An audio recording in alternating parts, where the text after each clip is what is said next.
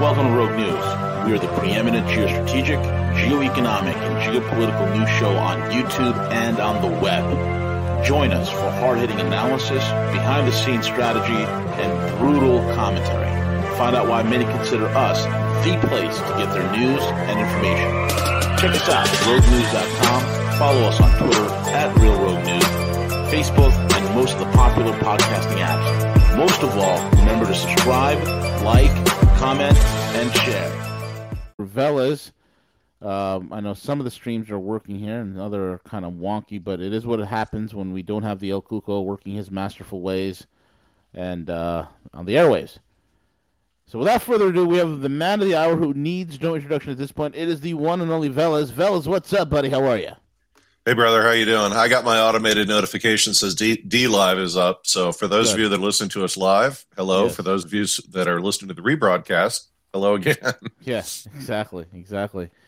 Veles, lots going on. We have all sorts of shortages. We have all sorts of problems, carnage globally. The system is buckling. You have, right now at this point, the target is well painted. More and more people are waking up to the World Economic Jerk-Off Forum, and they're waking up to the Nazi collaborator in chief, the one and only Klaus Schwab. We have the situation in Ukraine. We just got so much stuff going on. I don't know where you want to begin, man. There's a lot going on. Yeah, we're all over the board this week, and Mike Moore had been warning this was going to be a news-filled week and not necessarily what do you call it, a positive one. But we'll see what we can do to make the best of that. I got to say, I was watching V last night, a couple of clips. I was having some insomnia, and I was watching some of the Vice news clips. Now, I know Vice has kind of gone up and down as far as both their quality and where they are. They used to be independent. Now they're part of HBO or whatever. But you've often made the comment that you feel the United States is heading towards Venezuela. And two things pop out based on some of the Vice, news clips or little documentaries I was watching the other day. The first is, and it's a somewhat unsettling data point, but it's a data point nonetheless, which is one of the economics development people I knew in Washington used to say you can always kind of tell what's going on in certain countries. Like, for instance, friends of mine in Miami always joke about, are people in town to rent or to buy? So, for instance, when Argentinians or Brazilians roll into Miami, they always know that they're just renting. Well, what does that mean? Well, they're renting because things are about to get dicey in their home countries, and so they want to hang out in the United States until the storm passes. But when Venezuelans started showing up, they were buying permanently. Yeah, and that's kind of also happening right now with Colombia. And that was an indicator that whatever the problems were down there, that it was going to be something very funny, Steely Dan. The U.S. is screaming down the highway to hell. That the problems down there were going to be more permanent. And in a strange twist, this is one of the reasons why a lot of Latin money has kind of tapped out Florida and Georgia, from what I've been told, and they're moving north, hitting places like Tennessee and Kentucky and Indiana, Ohio, and Michigan, and a little bit of Iowa to find a better return on their money, which living out here I support. But that's one of those kind of subtle data points. And then the other thing is you've got a lot of, if you've ever been to Europe or you know anything about Eastern Germany, there's a bunch of car parks and stuff that are right there on the border between Germany and Poland. Yeah. And the reason why is because it's like mini brothels. Because you've got a lot of women that the economic situation in Eastern Europe for many years has been so difficult that they come near the border or across the border for prostitution.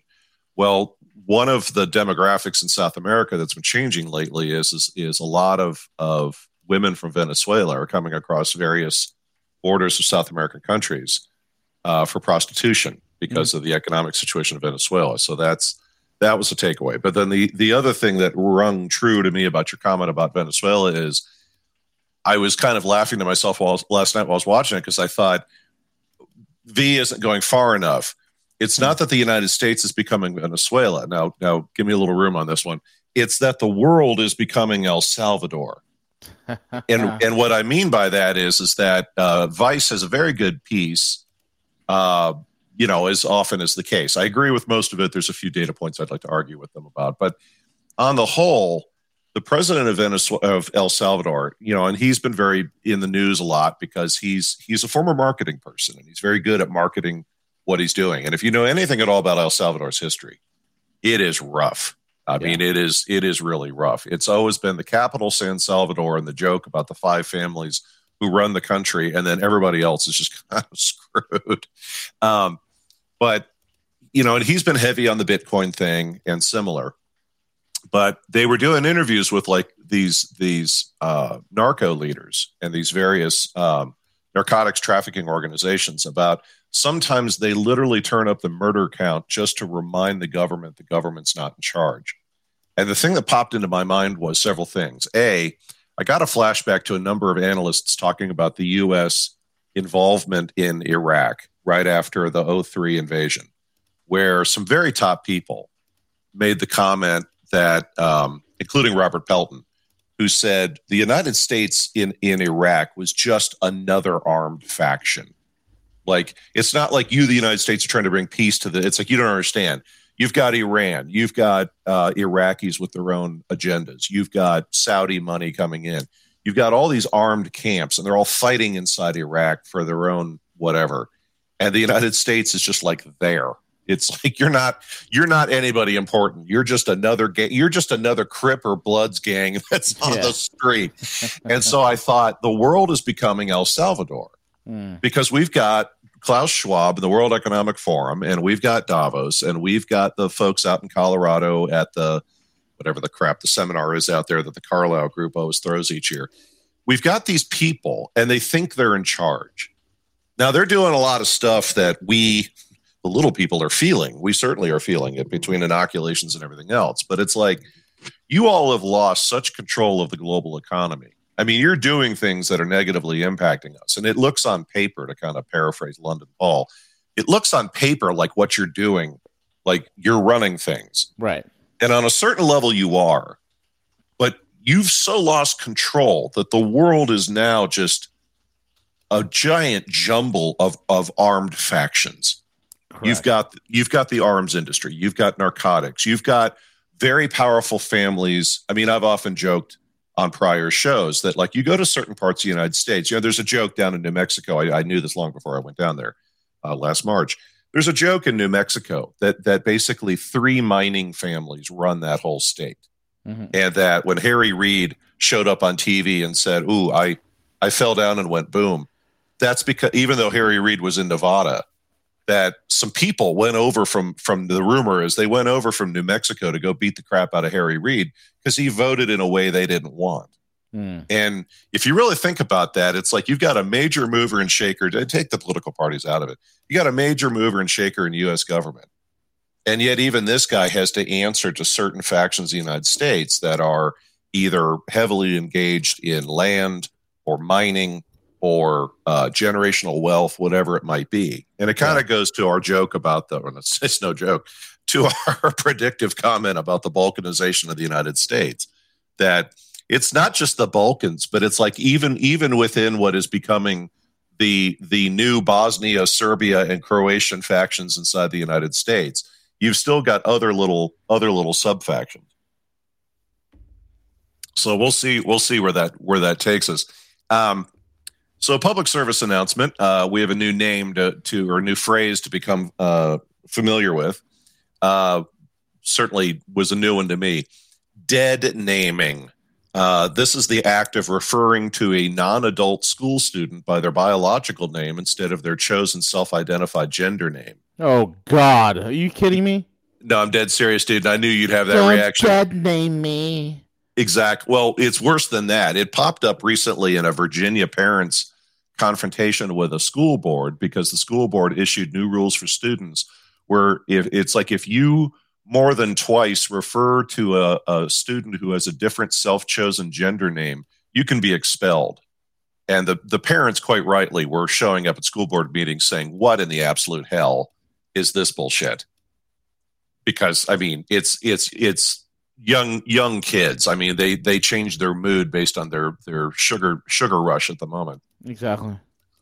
I had a thought about NATO membership that came to me this last weekend. Where was NATO membership for Hungary in 1956 when the Soviet Union rolled across the border, or Czechoslovakia in 68? Non-existent.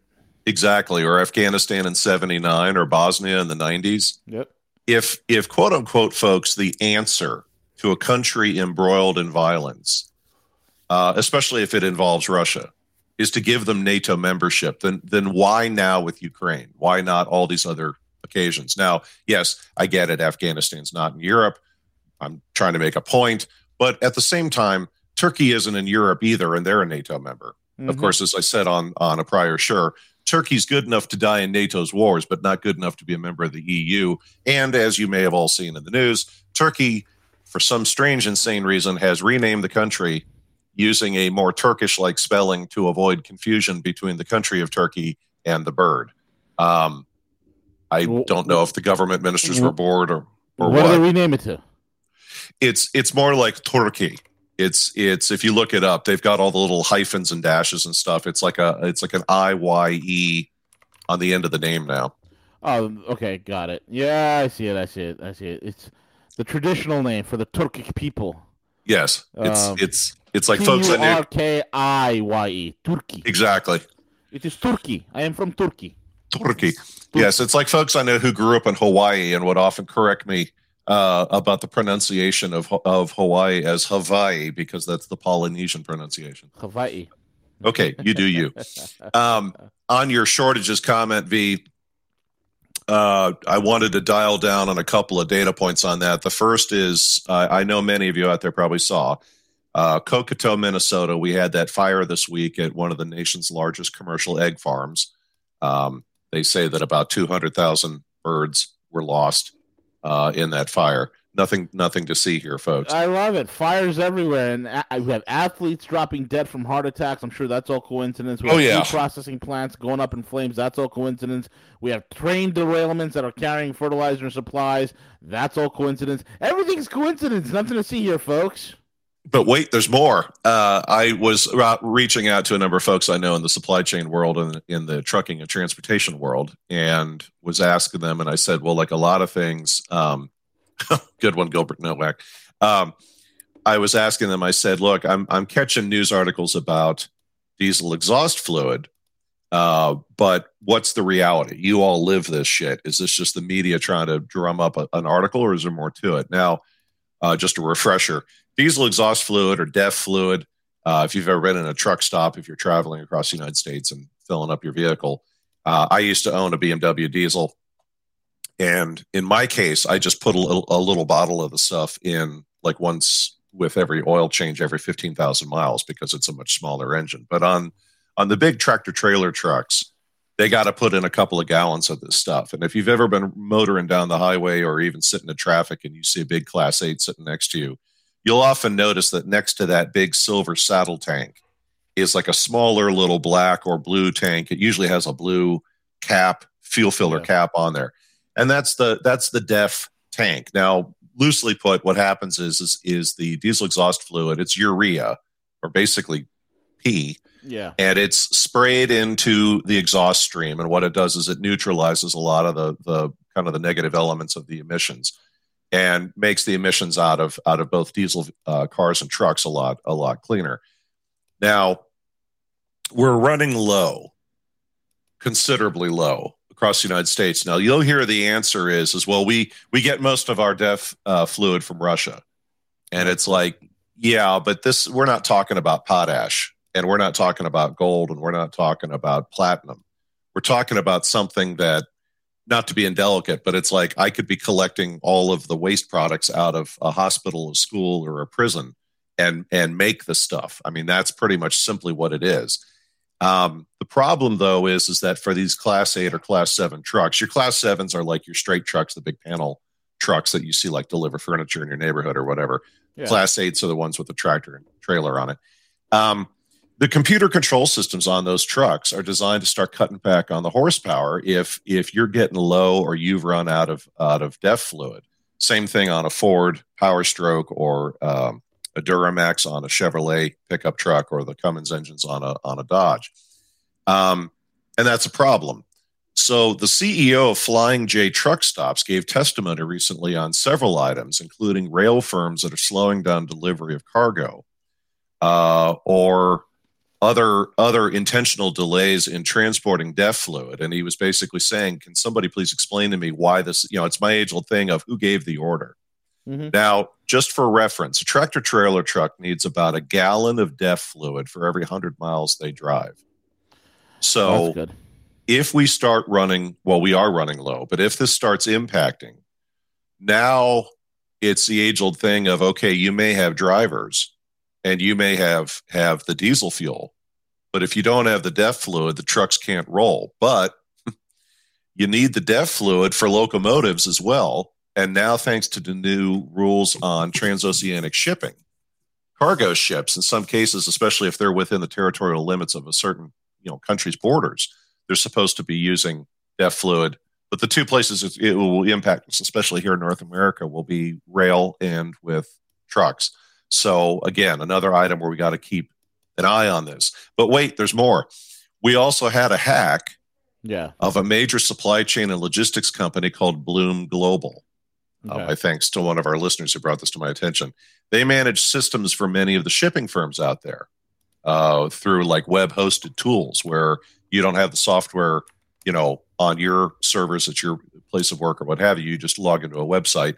Well, they got hacks, which meant that many of their clients weren't able to log in and move cargo around.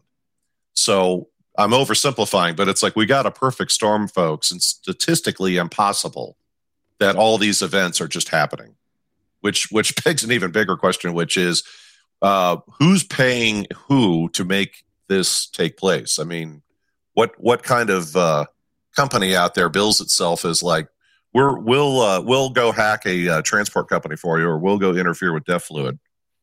Yeah, this is clearly strategic, man. This is not like, all right, I'm gonna hack into the school's computer and change grades, or I'm gonna steal somebody's identity. That's criminal level stuff where you're hacking Target in order to get like 100 million user IDs and credit card information. That's one thing. But when you're targeting specific things, and all of it has to do with transportation and food, this is state level acting. Now the question becomes, who's doing it? Is it an outside state actor, or is it a faction from within?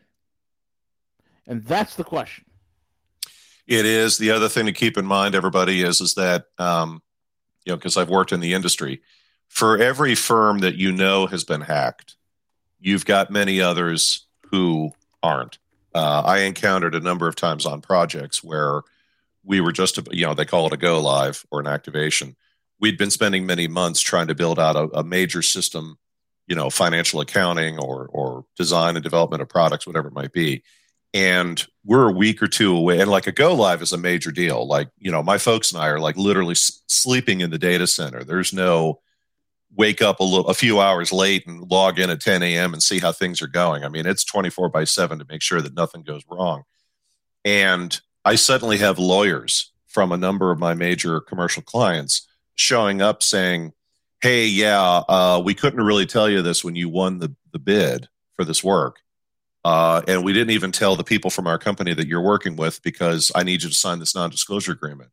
But you see, we were hacked a couple of times just last year. And so what you all are deploying, we need to, we're telling you late in the game, but it's like we need you to penetrate, test what you're doing to make sure that there's no gaps or holes or what we call a port. There's a port open on some server somewhere by which somebody might be able to get into the system and get to our data. And it would really slow things down because there's only a handful of approved companies who do that work. Sometimes it takes 6 months to get them. I'd be looking at the client saying, well, you got to come up with another $10 million to cover the next, 3 months. And there's a lot of yelling and screaming and grown adults are losing their minds. But they've all been hit, and they've all got lawyers and high-end IT security firms that are trying to make sure because if it becomes public that you've been hacked, depending on who the company is, your liability insurance rates, trust me, folks, I've been in the room with this. You got it, my friend. They go through the ceiling. Yep.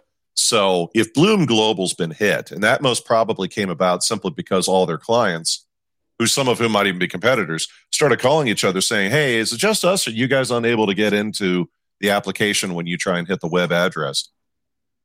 There's always, for every one you hear about, there's another 10 you don't know about. So in keeping with kind of, is this just people using us as guinea pigs or is there more going on here? I wanted to go back to the Frank Herbert, the author of Dune, and the artificial intelligence topic, and even some of the stuff that V and I often talk about with Neil Stephenson. I want to read to all of you an excerpt from Dune. Now, the writing is going to be a little weird because it's very, very esoteric, but I'm going somewhere with this, so just give me a little room. The Dune books reference, because it's 30,000 years in human history. The Dune books talk about a period of time as part of the canon of the storyline called the Butlerian Jihad, when human beings rose up against thinking machines, or what we would call AI. Yep. Exactly. And I want to read this as it references the attitudes and beliefs of certain global leaders, private equity, senior business and government leaders, various intellectuals, etc. Case in point, why I often reference this. Why did Peter Thiel invest in Facebook when it started?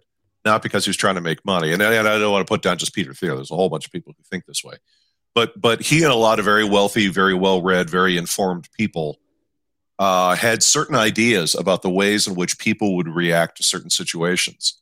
And he thought Facebook would be a great way to basically, for lack of a better word, test out those theories. So, to quote from the book, Prelude to Rebellion. Meanwhile, a thinking machine, Erasmus, had put a bet experiment with the machine Omnius, who had created Erasmus, concerning the predictability of human beings. Erasmus proposed to randomly select some loyal human trustees and demonstrate that he could turn them against the thinking machines to prove whether or not human beings are reliable to the machines and could be trusted. Erasmus, always with the consent of Omnius, who watched the procedure of the experiment, started to spread rumors among the human trustees on Earth about an instigation. Ibli Ginjo was a receiver of such a message and consulted Cogitator Eklo about its origins. Eklo told him that if someone would proceed to such a movement, the best way to unite the human people would be under the concept of a holy war. Charismatic Ginjo reconsidered his role in the enslavement of humanity and embraced the concept, but was ignorant of the origins of the messages he was receiving. He started to spread seeds of rebellion and secretly igniting boiling restlessness across Earth. He also had prepared core groups of people at major sites with their respective leaders in advance. Ginjo was in charge of a major construction project called the Titan's Freeze and had secretly implanted explosive devices. After Serena became one of Erasmus' slaves, and he much loved her, her child was killed by Erasmus one night. This outrageous event seemed inconceivable by the slaves, and heedless of her danger, Serena hurled herself against a sentinel robot, shoving it out of the balcony, and as it slammed on the ground, she even pounded Erasmus with her fists. The simmering resentment of the human slaves boiled over. The slaves called out her name as a rallying cry, as a woman who destroyed a robot with her own hands. Primed by Ginjo's instructions and subtle manipulations over the past months, the slaves exploded and began the Butlerian Jihad. Now, the point of that is it's much like Pandora's box. The thinking machines were simply conducting an experiment on human beings to determine how loyal would they be and what's their breaking point. The experiment got out of hand. It led to the downfall of the machines themselves. Now, one could replace artificial intelligence machines with globalists if you wanted to. And equally consider what I just read in terms of, for those of you who remember, the genocide in 1994 in Africa between the Hutus and the Tutsis. There's a lot of information that has come out now that has said that both groups were manipulated in advance to game out or test out what would it take to cause the two of them to go at each other. Or for that matter, the Arab Spring or things Silicon Valley has been doing the past 20 years. This isn't hyperbole. So just a thought. Let's see here. I've got some websites I wanted to go over, so bear with me just a second. Let's see here. Got to get the sharing thing going.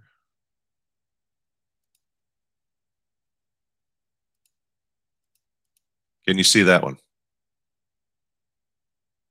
Yes. Okay, very good. Pull it up. So a couple of websites here, folks. The first is this one, and I'll post them to Discord. Always do your research before you do anything legally. And this is a highly simplistic website, but it's got some good stuff here about. And I know a certain somebody in the audience is going to say that's nowhere near enough. Yes, I know that. But it's got various flowcharts and diagrams that'll walk you through how to do these things, how to get a court order, how to argue effectively, how to use a deposition, how to write a pleading, etc. But this is basically to just walk you all through how do you do this stuff, everything from family court to other types of legal things you might find yourself involved in. And then the next one, bear with me just a moment. The next one is, come on. I apologize. I should have opened these before we started the show. My bad. Although I tend to be having better luck with this than Matthew Arrett sometimes. So the next one I want to show you is how to file a complaint. Come on. How to file a complaint with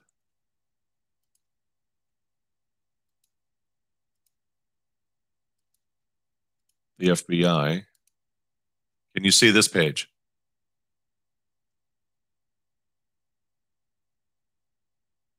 Is it up, V?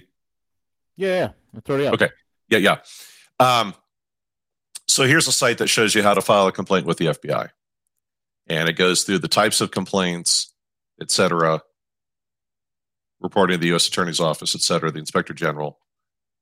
And this is whether you need the FBI's help with something you're dealing with or the FBI's the problem. The next one here is the Department of Justice. Let me scroll in a little bit. And this is all the detail. You gotta love federal agencies because if you do the research, if you do the time, they'll explain to you how to, for lack of a better word, not to go all Saul Alinsky, they'll explain to you how to deal with them. For lack of a better word, how to bring charges against them or how to get them in trouble. They'll tell you. You just got to go look. But if you've got a complaint against a Department of Justice employee or Department of Justice organization, everything from waste or fraud or misconduct, civil liberties, the list goes on. Complaints against the government, Postal Service, and I give credit to our friend of the show, the Postal Inspector General. I know that sounds like a job that dates back to the 1950s, and it kind of does. But, the Postal Service is a funny bunch. I worked with them a little bit when I was working with Homeland Security, and one of the problems the Postal Service has is the government, as I know they're contradicting themselves when I say this, but the government's got very strict rules about federal agencies cannot directly compete with existing businesses in the U.S. economy. So the Postal Service was in place before Federal Express or DHL or other firms came into being. But the Postal Service has tried for years to expand into other areas, everything from package delivery, even working with Amazon or what have you, just to try and stop the hemorrhaging of all the money they keep losing. And the problem, time they try, it's like, nope, you can't do that, Postal Service, because you'd be competing with these businesses or whatever. But the Postal Service loves to get involved. If somebody has been misusing the mail, if somebody's been transporting something, the Postal Inspector General loves to get involved in anything where they can make you and themselves money. So there's a site here, and they go through, how to do it online, if there's mail fraud, theft, what have you. this site will explain to you in detail how to do that stuff. Another favorite of mine, which is dealing with attorneys general at a state level, how to file a complaint with the attorney general. And then there's other sites that will explain to you what to do if the attorney general themselves is the problem, and how you deal with them. So how to deal with small claims court, going all the way up to working through resolution of the issue, et cetera. And again, these sites are out there. It's just a function of finding them. And again, I will post them. I will post them for you on Discord a little later. And then I got one more here. I'm amazed the browser has not blown up. Here's one from the Liberty News that shows how to go after Soros-backed district attorneys. Not going to go through this, but there's a lot of detail here on how to do that. And then I got another one here. I've got two, actually. These kind of dovetail into the first two, or the first website I showed you a moment ago.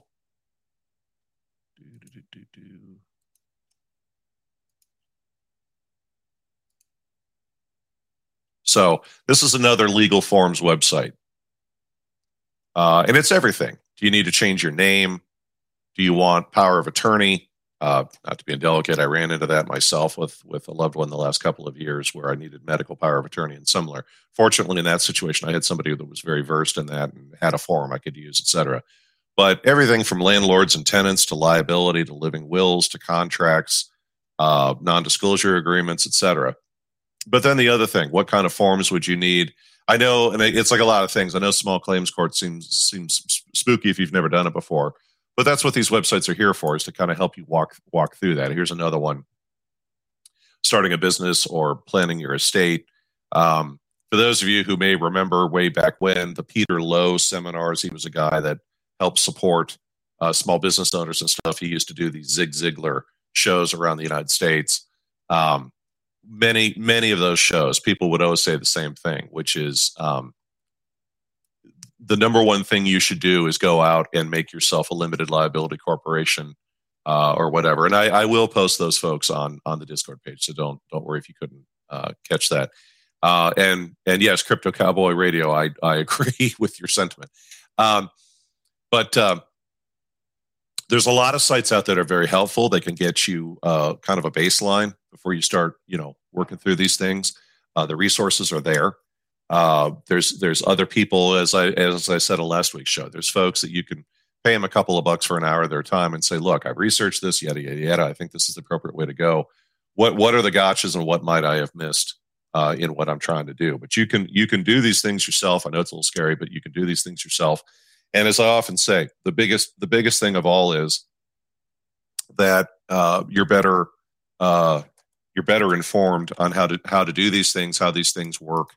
I was in a situation once where I had to go testify in a court case, and I remember asking my attorney. I said, "Well, is there a way that you can walk me through a dry run?" And my attorney kind of looked at me and goes, "We can't go there because that would be a problem, and that would be kind of they're going to ask you on the stand how much time you spent with me, but that's just a lawyer trying to rattle your cage." And so what I did was I contacted a different attorney completely separate from my case. And I just said, "Look, I'm up for an hour of your time. Here's what I got going on. Walk me through the kinds of questions and the gotchas that the other attorney may try and pull on me." So shifting gears from that topic, the latter half of today's show, and I know I've hit this topic a couple times, but it's the Robert Kennedy book thing again. And it isn't because it's often the case with even fiction books that the book's kind of slow, but you get into the last half and it's like, whoa, wow, this is really great stuff. But Kennedy went in a bit of a different direction at the tail end of the book, and I just wasn't going to let this ride. The other thing is that this content I'm about to walk through is critical to stuff I'm going to do in the weeks to come about Rockefeller. John D. Rockefeller, as well as Bill Gates, and kind of how we got to where we are today, because a lot of this started with Rockefeller. So some data points out of the last half of the book. Pharmaceutical firms, as of 2020, have spent $10 billion a year, with a B, on advertising and influence peddling with media firms. That's per year. Mm-hmm. And with that kind of money, who's going to air programs critical of the industry? Bill Gates' investments in the media have also done their job, because after a highly critical news story in the Los Angeles Times a few years ago, where the Los Angeles Times dug into Gates' foundation involvement in Africa and inoculations who didn't quite work well. And it was a very well-written piece, but the problem is that then Gates started investing in the Los Angeles Times. And that's the last you'll ever hear of them criticizing him. Beyond that example, there are numerous media outlets who, just in Bill Gates' situation alone, receive over $250 million a year in grants. Yeah. The most extreme of these examples is The Guardian news outlet in the United Kingdom. Their entire global development section of their news organization's reporting comes directly from the Gates Foundation. The Gates Foundation writes their content for them. A term that was used in the book a couple of times, but Kennedy kind of gets into it at the latter half in more detail, is what he calls philanthrocapitalism. Now, oversimplified, if we go back to John D. Rockefeller and Rockefeller-funded programs, the Rockefeller foundations would fund campaigns in foreign countries around health improvement programs. These programs avoided anything that was complex or costly or time-consuming. One could even say effective. Most were programs who could be quickly deployed with quantifiable targets like numbers of farm fields that were sprayed, individuals inoculated, etc. These programs often stimulated economic activity in these countries' economies, which would foster the growth of Rockefeller assets because the Rockefellers are already on the ground. This model is basically what Bill Gates has been mimicking in many situations. And in Gates' case, he's made significant investments in several drug companies, along with the media organizations I alluded to earlier. Gates holds stock or bonds, significant stock or bonds, in the following pharmaceutical firms. Those include Merck, GSK, Eli Lilly, Pfizer, Novartis, and Sanofi. And of course, I would note that former Vice President Mike Pence has an extensive history with Eli Lilly, given Lilly's Indiana roots. Dr. Fauci essentially has his own standing army of resources when it comes to medical exploitation and media suppression. Now, we kind of talked about this a little bit on a prior show. The NIH and Health and Human Services commands a budget of $42 billion, and they distribute over 50,000 financial grants, individual grants, 50,000 of them, supporting over 300,000 medical positions globally. And that's thousands of doctors, hospital administrators, health officials, and researchers whose jobs, professional lives, and reputations are dependent upon that money and that network of people. There's also many times very strict non-disclosure agreements with penalty language around them if you talk about what you know. It's kind of an army of the undead. I would also like to note there's a name has been missing in some of my prior coverage of this topic, including a number of the articles that are out there in the alternative news space, or other folks who've done their own little podcasts on this. We'll often hear about Fauci, we'll hear about Gates, we'll hear about Gates and Fauci's relationship, but there's somebody who's kind of missing in that mix, and that person who's missing is Warren Buffett. Buffett has been part of the pharmaceutical efforts of Bill Gates for decades, especially since their business relationship has become public knowledge. I love the little PR thing the two of them used to do by appearing on CNBC quite frequently, especially when I used to go to the gym in the morning because of the work I was doing. I'd hit the gym before I went to the client site. I would catch these interviews with the woman reporter they used to call the Money Honey, where she would be interviewing them both while they're out in Colorado because they're going to be speaking at some conference. Thanks to this book and a lot of the work we've been doing here at Rogue, there's a lot more content now that we all can be aware of about what's going on behind that. Also, have no illusions about Bill's soon-to-be ex-wife Melinda either.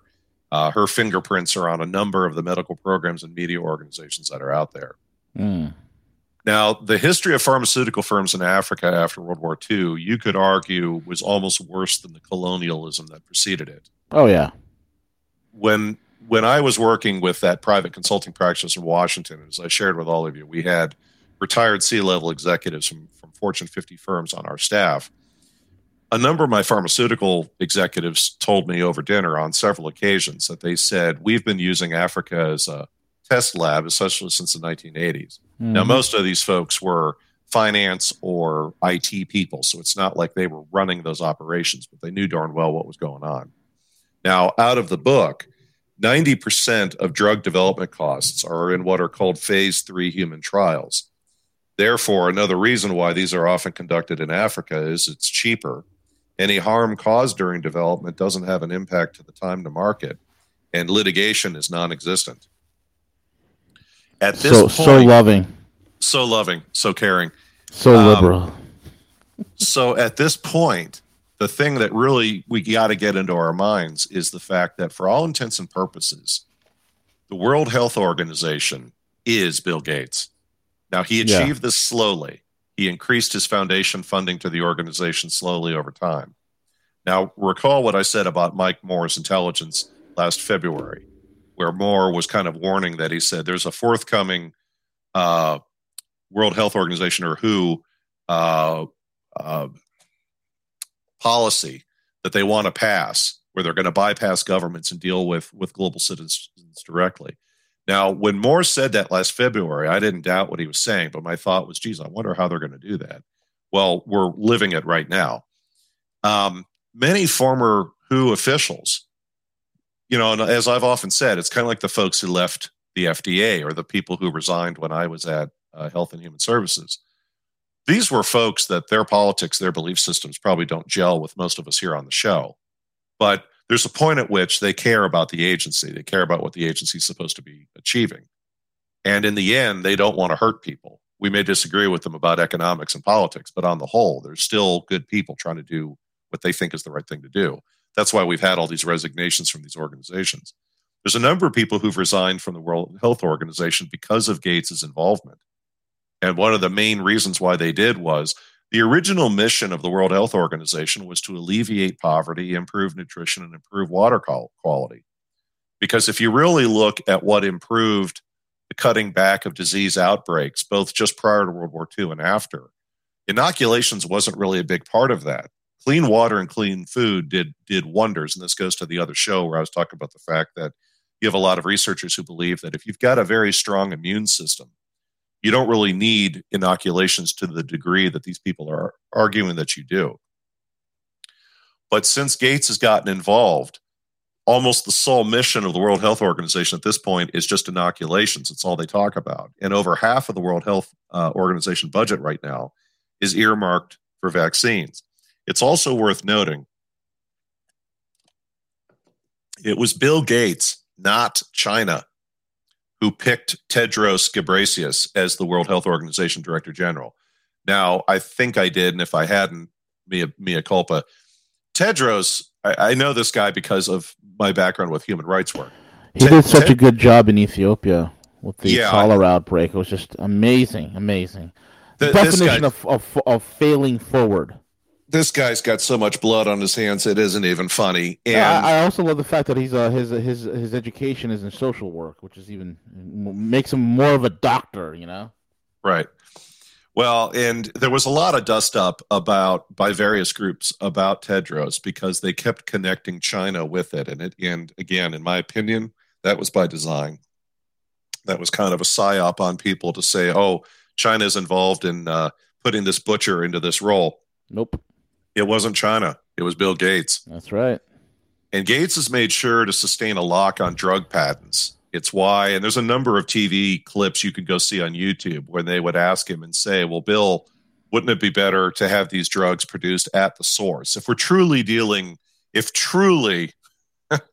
as my Indian colleagues used to constantly say to me in Silicon Valley whenever we were getting into a debate or discussion over something, yes, but truly, if we're trying to fix the problem, Veles, would we not want to do the following? Gates, on several occasions when they've said, truly, sir, wouldn't it make more sense to produce the drugs in these countries where they're most needed? Every single time Gates has said, absolutely not, because he's trying to protect the patents and the money they're making. Yep.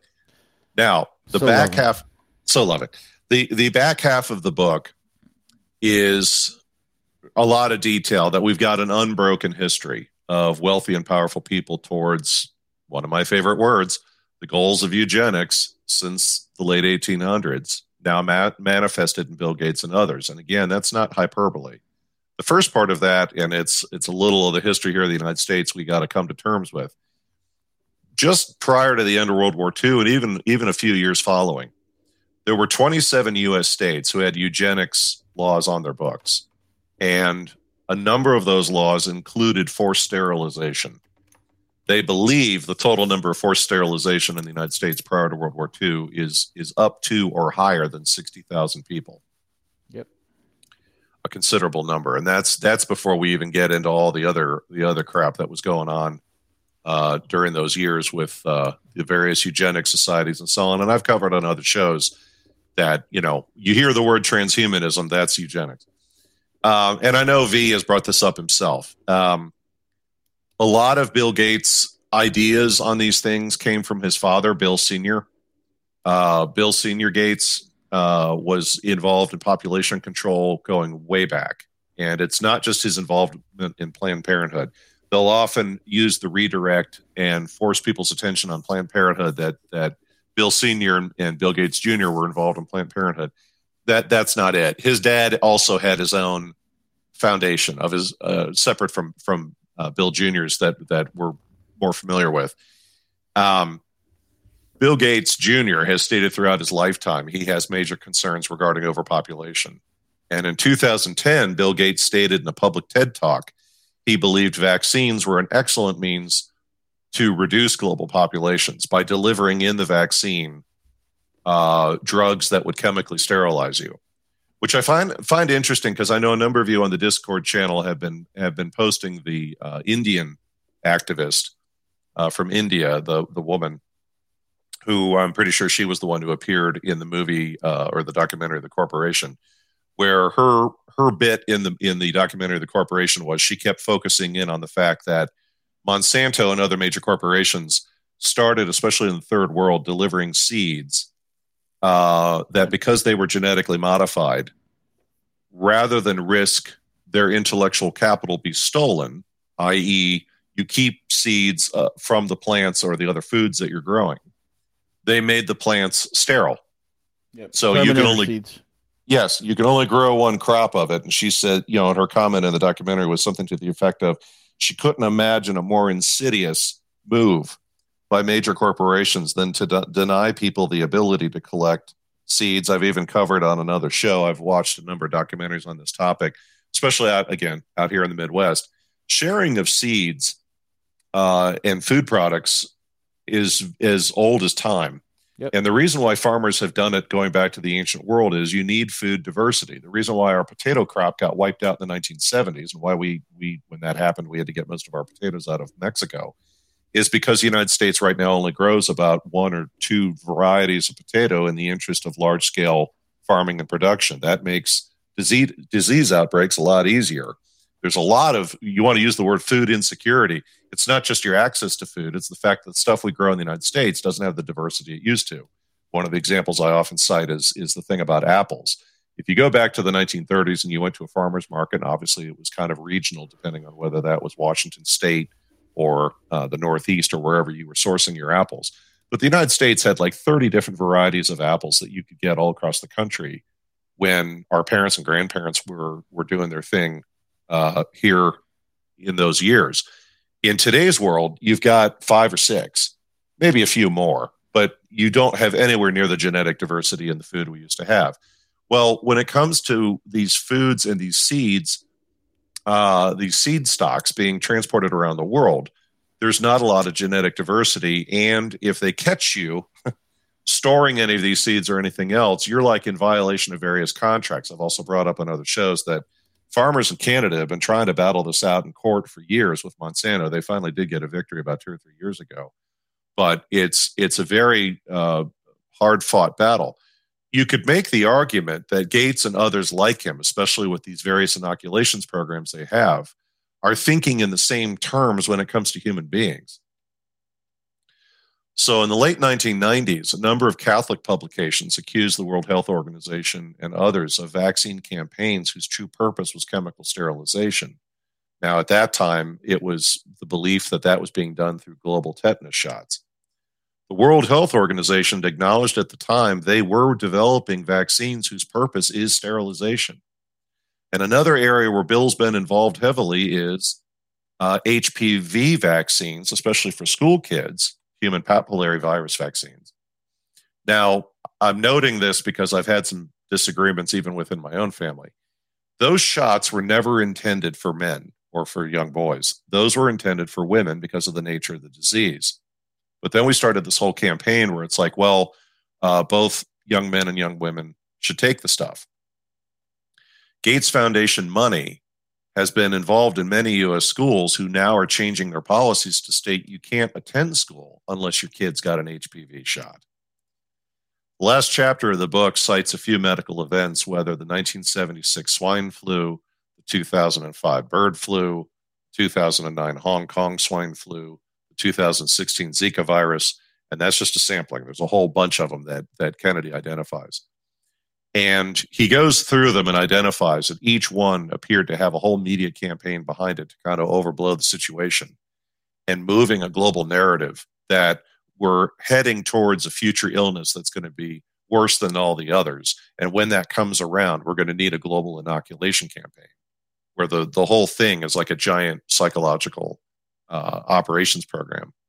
My final comment about Kennedy's book, because after I got done reading it and was kind of writing up my notes here, it kind of hit me that I thought, if you really, I've said this on other shows. I kind of use the analogy about the Roswell thing, where I said, if you were writing a book in the 50s or 60s or 70s, and you were talking about certain topics with Roswell, even though some of the topics might sound inflammatory or even quote unquote truthful, the powers that be wouldn't really get out of their chair. But it's like if you hit certain topics on that subject, you might find your mails piling up at your mailbox and no one knows what the hell happened to you. Simply because you said something that to you may not sound like a big deal, but to the people who are behind these things, that's a major push button for them. And so also CJ made a comment yesterday, and I totally get where he was coming from, where he was saying, I wouldn't use the word "so what." That's unfair. But CJ was basically saying, like, okay, you got these people, and they're putting out these documentaries, or they're writing articles, or whatever. And CJ's position was, well, we know that, and it's I would qualify and say, yes, you're absolutely right. And even when I heard that show, I reached over and grabbed my copy of the book Compromised, and was just kind of thumbing through the back of the cited sources. When you have a book like Compromised, which gets into the Clintons, the arms, the drugs, guns going into South America, drugs coming out of South America, and Oliver North's involvement in the whole food chain of those people. That book was earth-shattering. That was Peter Schweitzer's book, wasn't it? I don't think it was Schweitzer. Okay. Let me make sure my cord can reach over this far as I look over on my bookshelf. That was Terry Reid and John Cummings. Got it. Okay. But the problem is, I know a lot of people would say, well, God, you look at that book and it's all there. And it's like, right. But see, the problem is, and this is kind of like when I used to deal with academia, it's one source. It's one guy with a lot of credentials, and he's got a lot of documents he's scanned in there, but he doesn't have any other secondary information. You can go through the index in the back and find references to Oliver North and stuff, but it's like it's his take on what happened. He has the documents he used. We're getting back to the Robert Kenneth thing. Just bear with me. He's got the documents that he used in court, but that's still just him.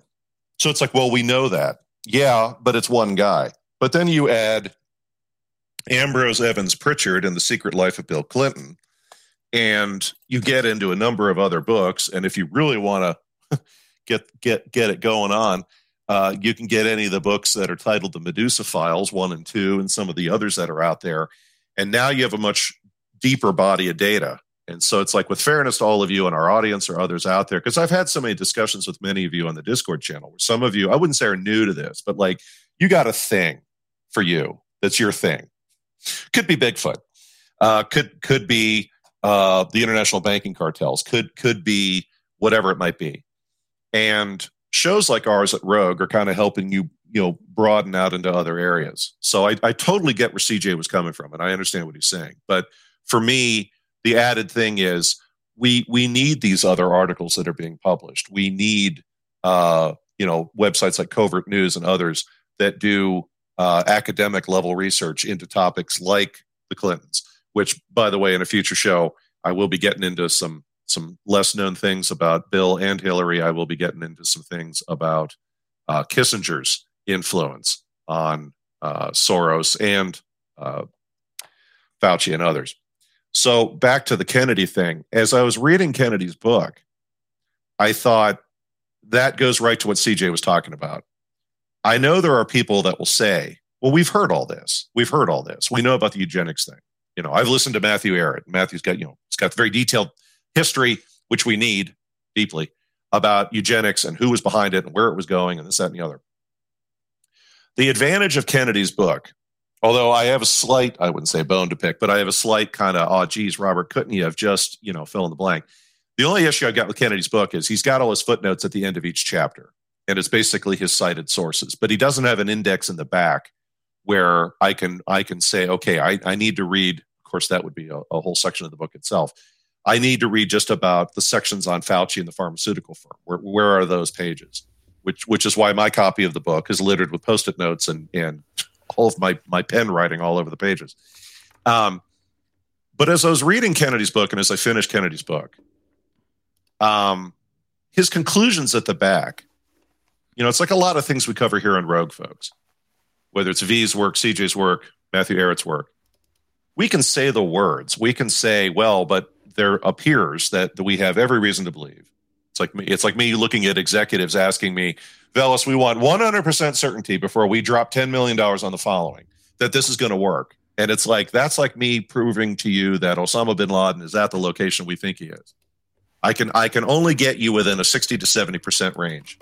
After that, it's a crap show. We may hit the wrong target. I don't know. Kennedy's book was so cited by its sources globally, so many sources around the world on each of these chapters and what they cover. And each of the chapters are almost kind of like a standalone.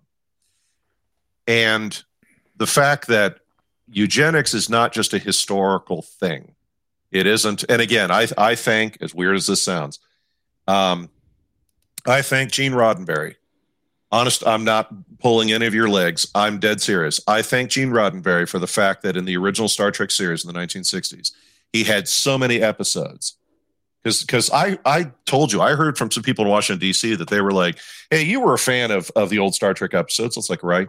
It's like, got to tell you, man, you talk to certain people and man, they would have done anything within their power to put a bullet through the back of Gene Roddenberry's head. It's like, really? Why? Because he kept bringing up eugenics. Yeah. He had episode after episode where Spock and Kirk are talking about, well, you see, Captain, this was much like the eugenics wars on Earth. I mean, that's what the whole Khan thing is about. We genetically designed a super leader who then went on a major kick to take over the world. The thing about eugenics, folks, is it never stopped. It's been called different things. And so it's an oversimplification to say that Kennedy's book is about eugenics, because it's way, way deeper than that. But in conclusion, I found it amusing, interesting, fascinating, a definite chin rubber that as I completed the book and I was sitting here writing up my notes, I thought, isn't it interesting? Because for many people reading Kennedy's book, they might be shocked. For other people reading Kennedy's book, it's like, well, this is more source data about what we already kind of suspected or what we already knew. But I thought, here's a guy, Robert Kennedy, where the globalist community, the details and the who and the why and the what are forever being worked on to get to the bottom of it. But the globalist community in one way or another had a hand in killing his father, Robert Kennedy, in 1968, and his uncle, John F. Kennedy. And so to me, Robert Kennedy's book is a giant middle finger to these people. Yeah. Because I thought, why would Kennedy, even though, yes, he has a heavy background in the medical world and so on, but I thought, why would a Kennedy step out into traffic? And there's a reason why I'm saying that. and start going after the globalists where their bread and butter is on their goals, and write a book. Again, this book isn't the definitive end-all be-all, but it's close.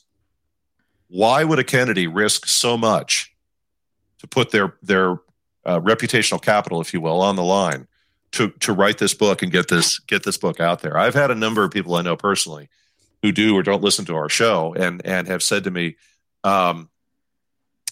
the book, for those of you that are asking, is the real Anthony Fauci by Robert Kennedy. And it's deceptive. It doesn't look like a very big book, but the print is very small. And definitely read the sections at the end of each chapter. But there's a lot to be said about John F. Kennedy's son, John Kennedy Jr. or John.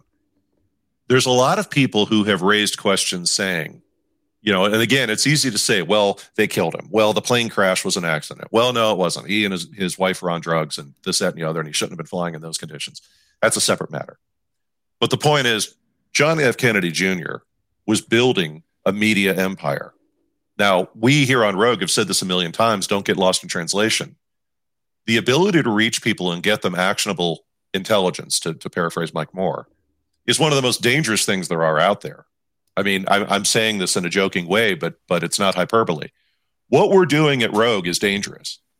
It's why I joke with V and CJ about this all the time. Why there's stuff I want to cover with all of you, and it's like, oh, geez, no, I can't. Nope. I can't go there. I can hear the phone call now. I'm not going there. I know Matthew. I've had conversations with Matthew Arrett where he's like, yeah, Veles, and I know exactly what you're talking about, and you and I both know we're not going to touch that topic.